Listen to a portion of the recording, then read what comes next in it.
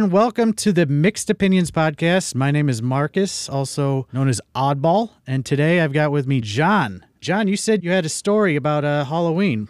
I did. Want to go ahead and fill us in on that?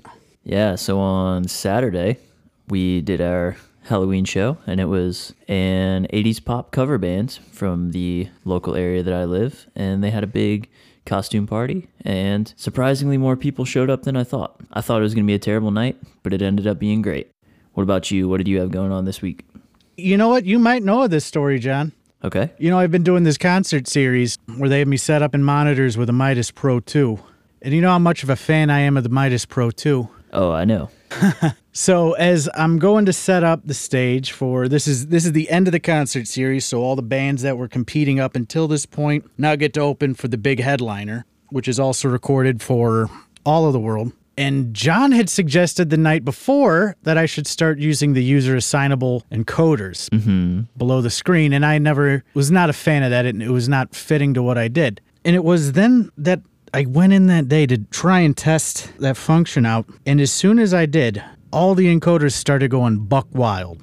Yeah, what happened with those? So I was getting my gains and my trims, well, depending on what swap I'm at, to just randomly switch back and forth, sometimes slightly and then snap. Oh. Oh, it's just beautiful, which is not great if you're doing monitors, if you're not aware. It is not. So my next option, other than restarting the board numerous times and different power cycles and all that, I tried opening up the board to discover that you cannot remove the ribbon card that connects the user-assignable buttons at all. Or maybe if you get deeper into the actual disassembly of it, I just had it open with the fader banks open. And you can't just disconnect that, because if you disconnect the board that the user-assignable pots are, or user-assignable encoders are, it takes all the controls on your board except for your trackball and the 2 mouse buttons for that. But that's all you need. I had to close it back up.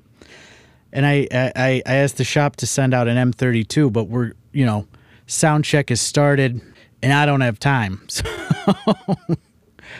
So I had to roll with the Pro 2. And essentially what I had to do is sound check as best I could on pages that did not have assignable encoders there. Yeah, sure. So I got that, and I got it sound checked and sounding okay and stored everything.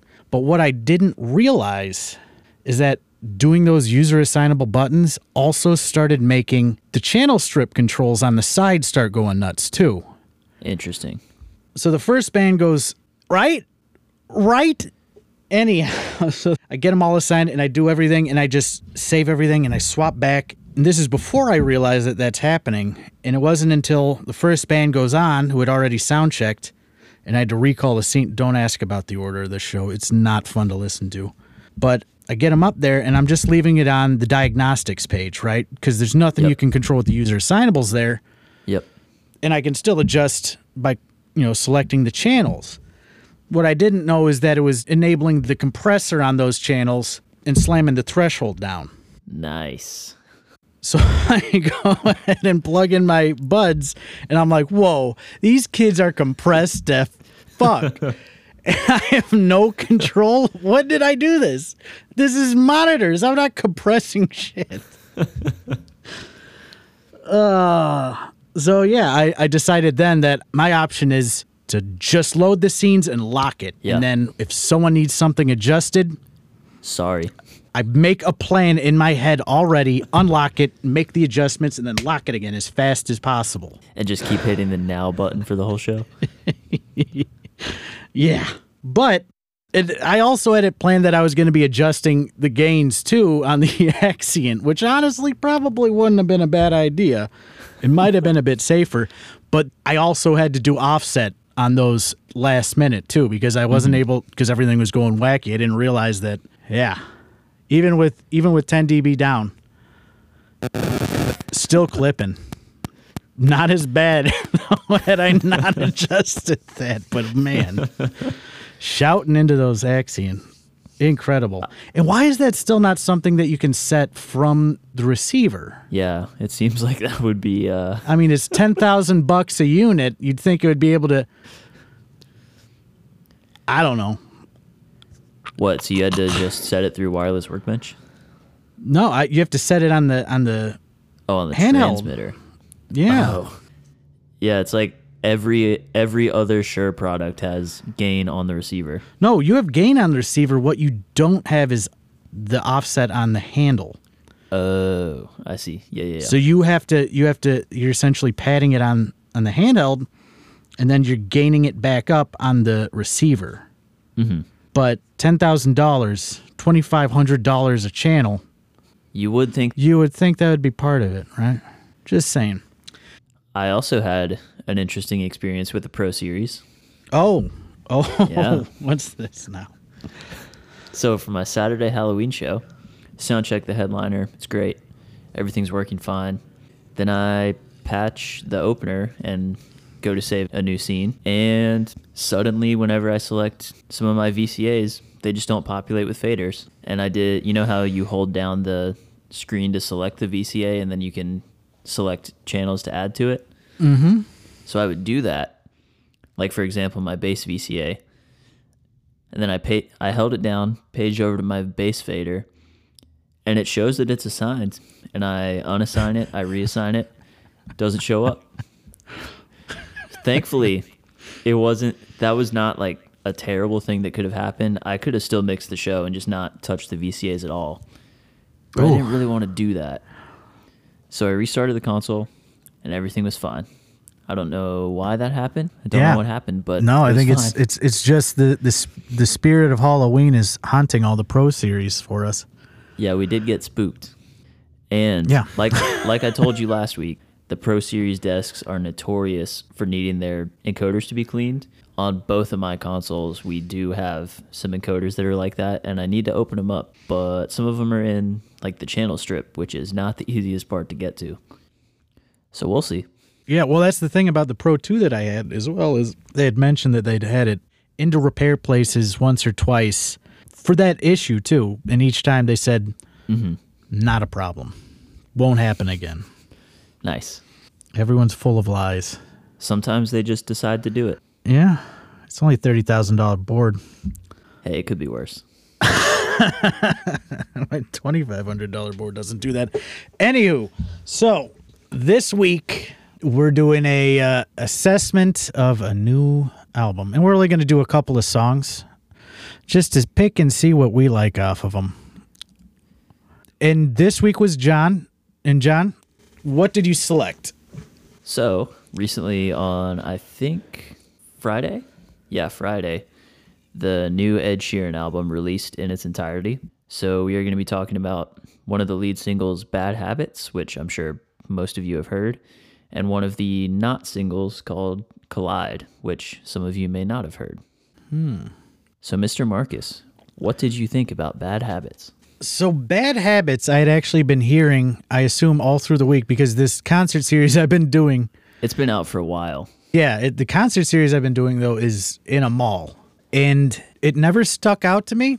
But the thing is the entire time with that whole mall playlist is it's just all mall rock. Sure. Or mall pop, whatever you want to call it. I think mall rock falls under like I think the headline for that is like the Hot Topic kind of music. Okay, yeah. Or mall metal. There's different layers of mall music. Mall pop, yeah, though. I do think it's mostly pop these days. It never sticks out to me. Okay. You know, it's just the music that gets pushed to whatever playlist, and it fits right into all the mall music. Sure.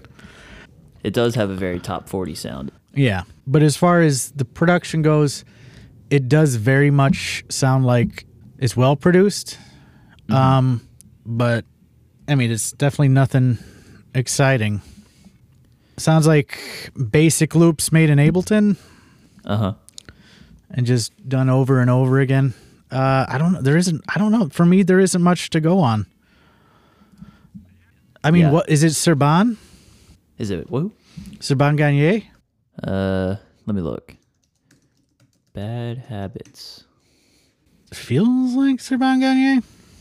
It was produced by Ed Sheeran, Fred Gibson, also known as Fred again, and Johnny McDade from Snow Patrol. Who mixed it? Mark Stent, one of my favorite engineers. He's done a lot of work with like Muse. Like he did the whole the Resistance album. So, like, what I was gonna say is gonna be angry to you, but it sounds like an attempt at doing a Serban mix, and it just kind of ends up flat and unexciting. One of the things that I did notice is that it's a super flat mix. But I guess with the material, there isn't far you can go with it because it's kind of ultra repetitive. You know what I'm saying? Like, it sounds like something I could have made in like hip hop EJ, if you guys remember that, or dance EJ. It's a really interesting start to your music career. But yeah, you just stack the anyhow. It's pretty much like the early simpler form of Ableton.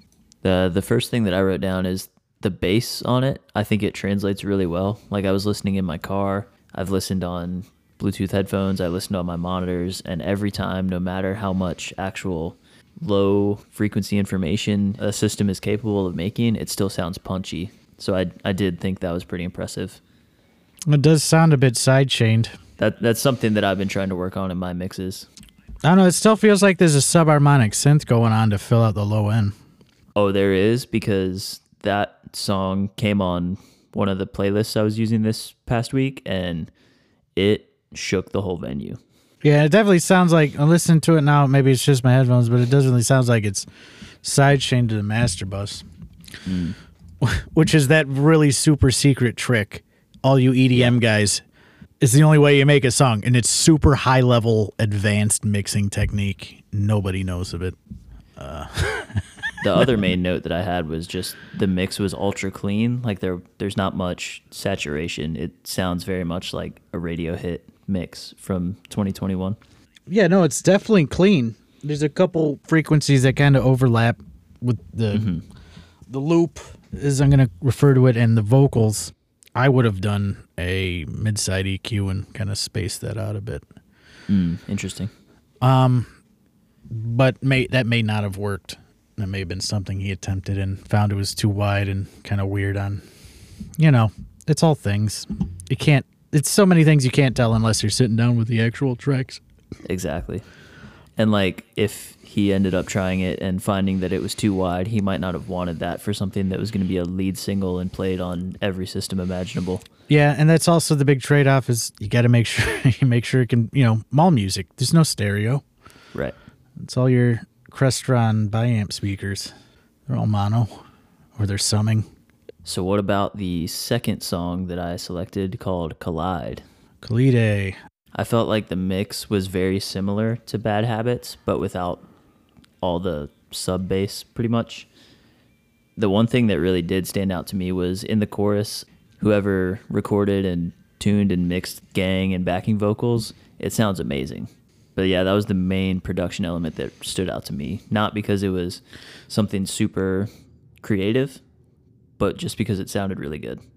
I'll tell you what, this Collide song sounds like it's perfectly designed for your soft rock channel. Sure does. The same channel that's going to play I had the time of my life. That's hopefully we don't get copyright struck because of my perfect singing right there. If that's close enough to the original, I'll send you $5. I'm making big bucks. I'm getting the big half of the penny.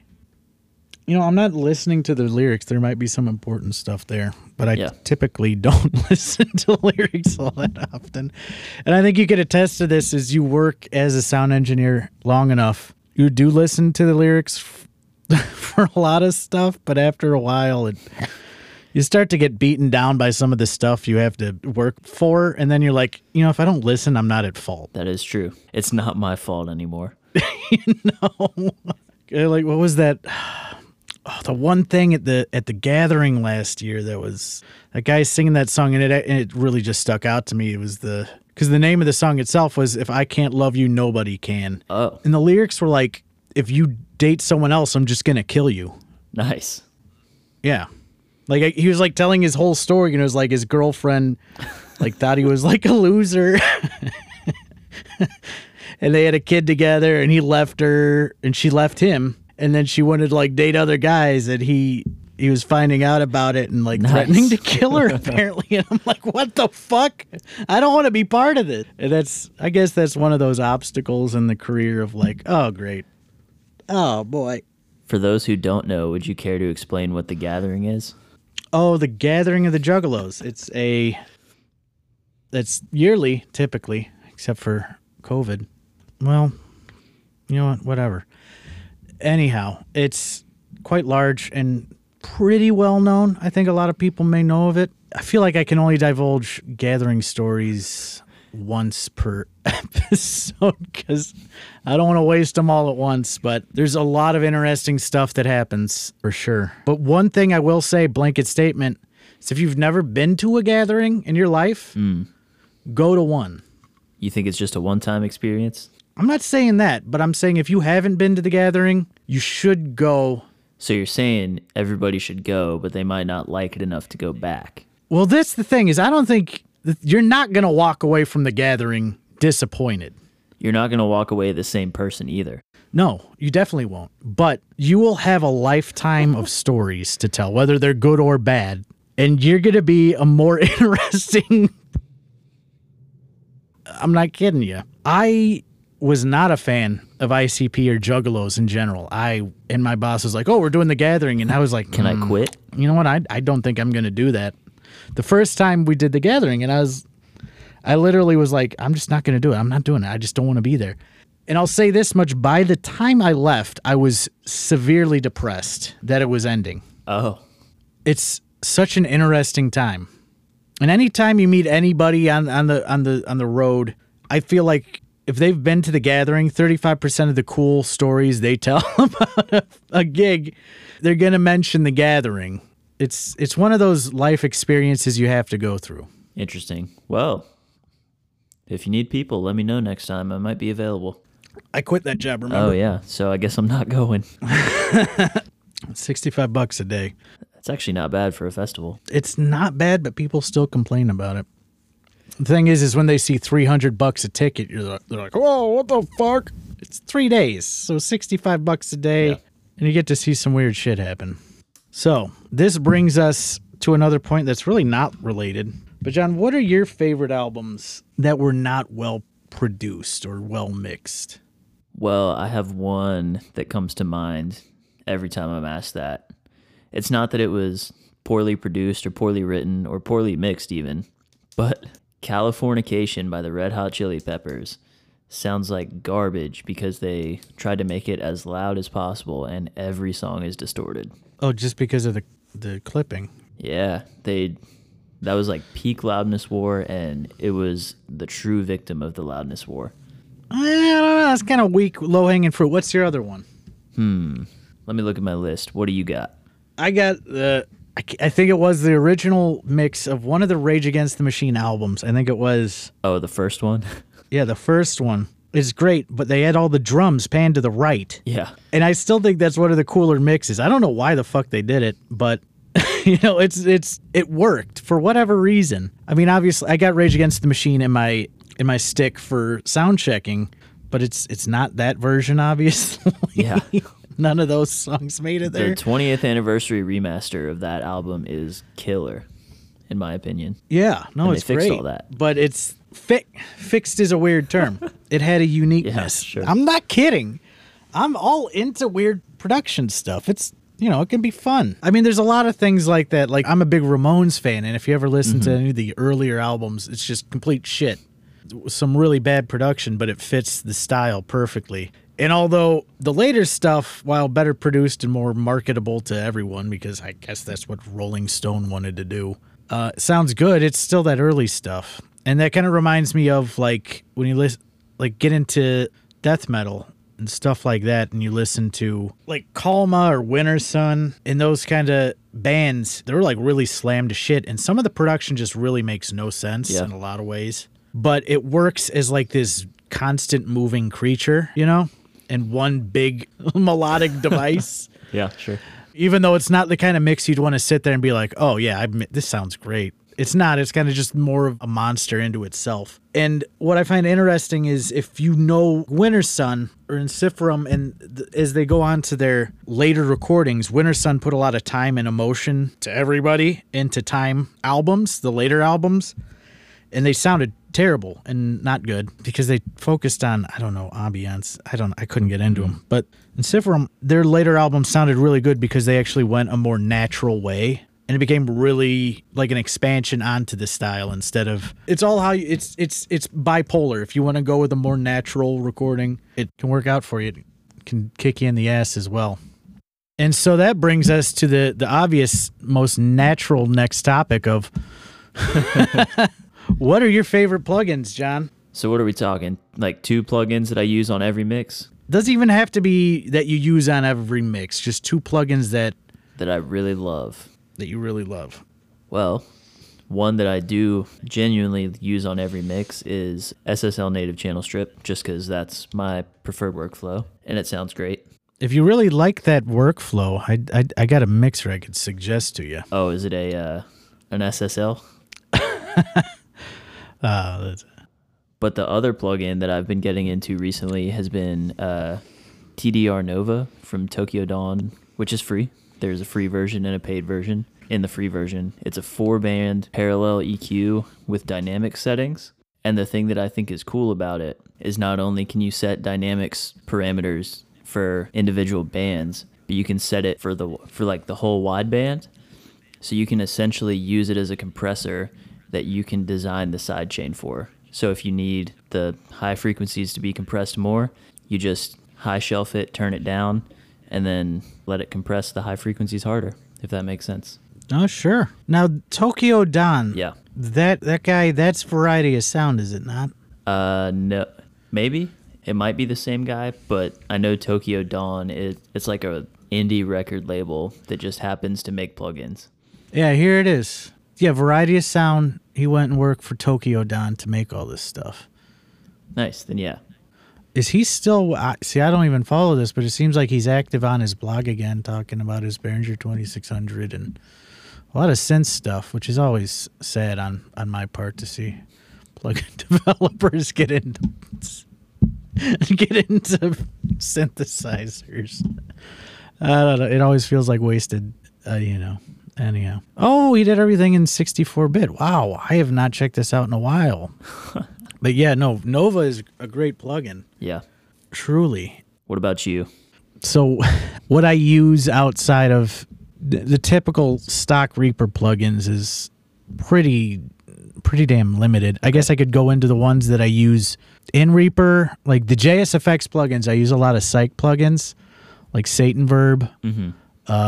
I forced him to make Never Odd or Even, which is a tube saturation plugin where you can just control all the harmonics, and it's just no bullshit. I just need it done kind of stuff. Mm-hmm. A lot of that can fall into the analog obsession stuff, I'm sure. Sure. I don't really follow into that stuff too much. There's one thing, Townsend Labs Sphere 180. So it's this free plugin. I don't know what its intended purpose is for. I think it's an emulating summing mid-side situation for like a microphone that they sell. Yeah, they do sell a modeling mic. Yeah, but this is the software for it. And one of the things is it's using a mid-side diaphragm, isn't it? So it's using 2 diaphragms. I think so, because it can emulate multiple different polar patterns. Anyhow, what I use it for is my guitar bus. So it's either rhythm or lead, whatever you have stereo pan. This is kind of a big secret to be thrown away, but it kind of solves all of your summing issues. Nice. You got to play around with it a bit to get the sound that you want back. Sure. But once you do and you learn how to use it, you get metal summing correctly with an even amount of guitar. It's a great suggestion to go for that. Nice. Relimit is something I've been playing with. It's in early stages still. And I gotta promote, I have to say it, I gotta promote Reverbate. I don't know what the fuck it is about the goddamn plugin.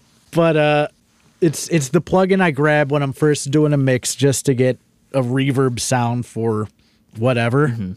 And in my brain, I always think to myself, oh, I'm just going to go back and I'm getting this for now so I can get the sound I want because I can do it quick. And then I'll go back and I'll put a plugin on top of it and I'll get the sound that I really want for the final mix.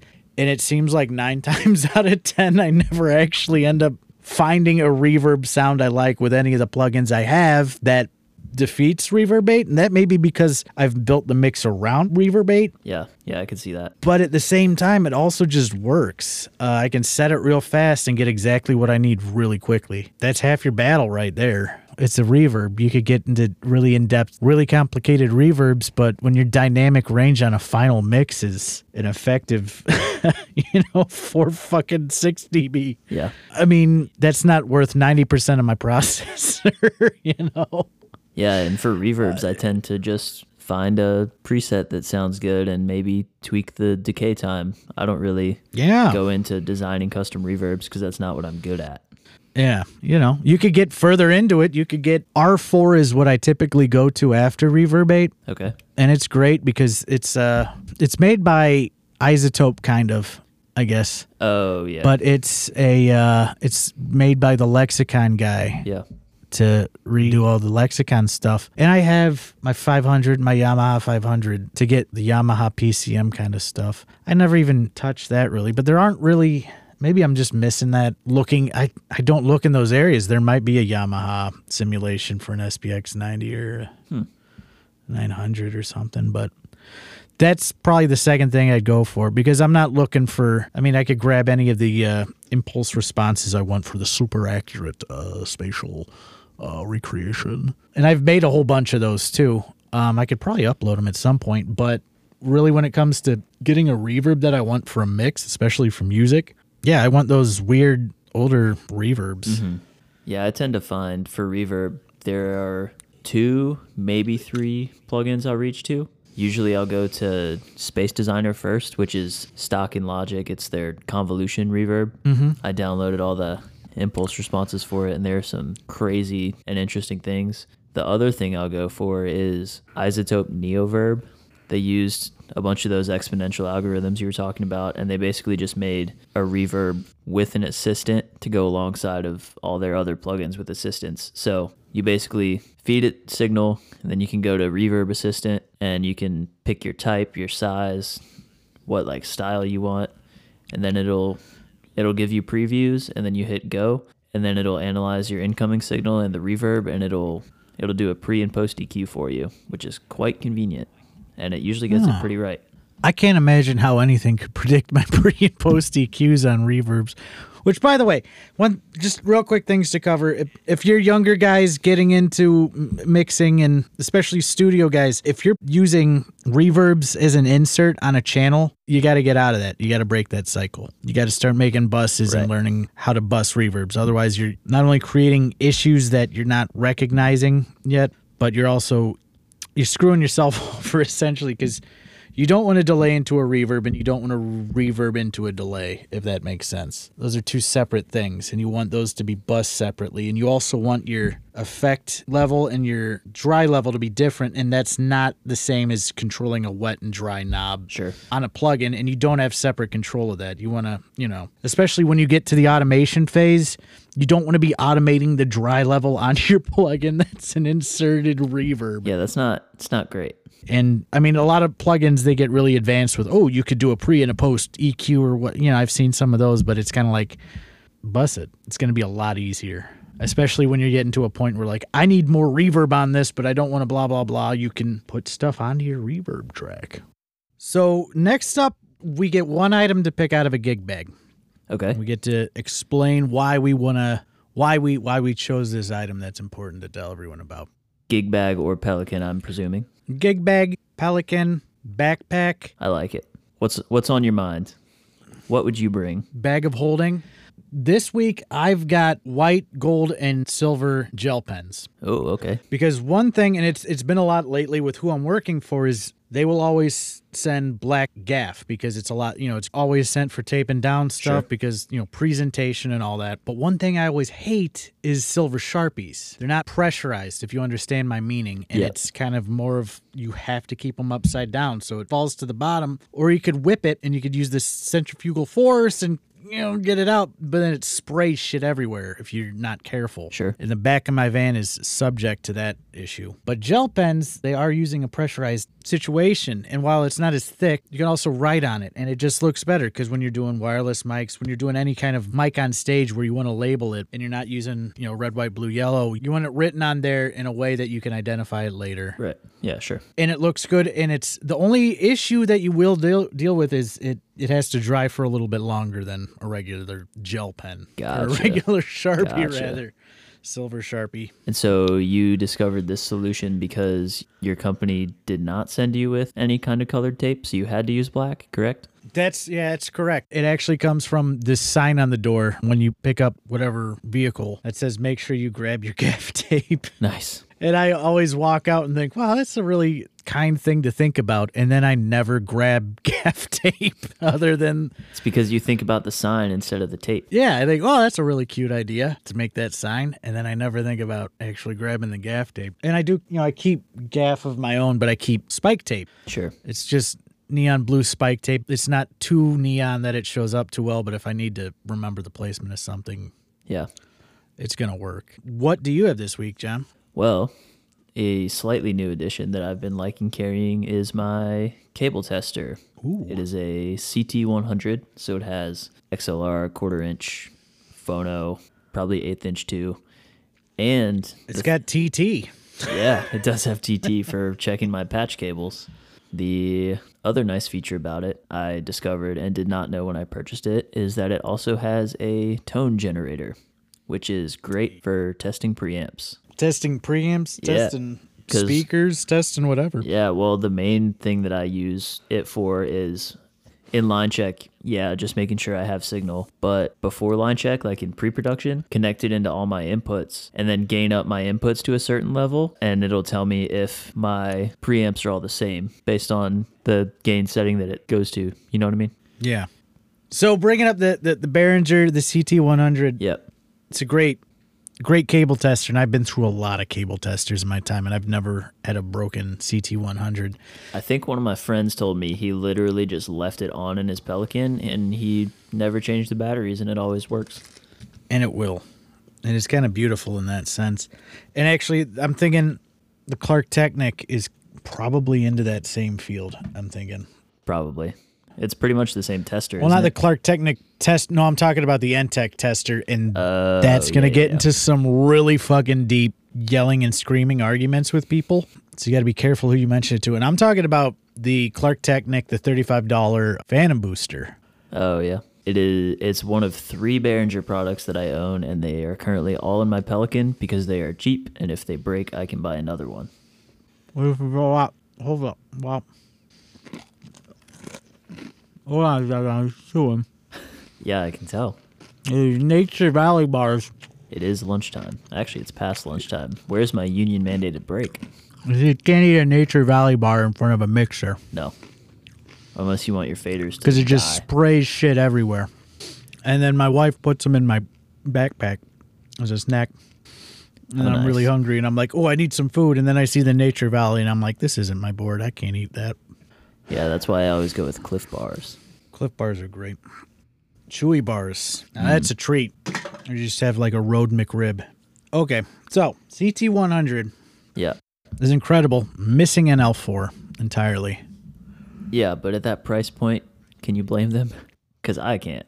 At that size, is kind of the other factor with that. Yeah, that size. You really can't. You can't beat it, especially because you can't buy the other ones anymore. And the other thing he didn't mention is it's a digital tester. So what you do is you plug in your cable and you reset the connections, and then you shake your cables around like crazy, and it'll detect if you have a short or you have a loose pin. Yeah, that is nice. Or whatever. It'll pop up on there immediately when that happens instead of just having to watch it like you typically do. Hope you didn't miss something, because you'll get that cable that's, it'll end up on the vocal mic and you'll be like, what? Why is he cutting out? What the hell? And it's a great thing to have.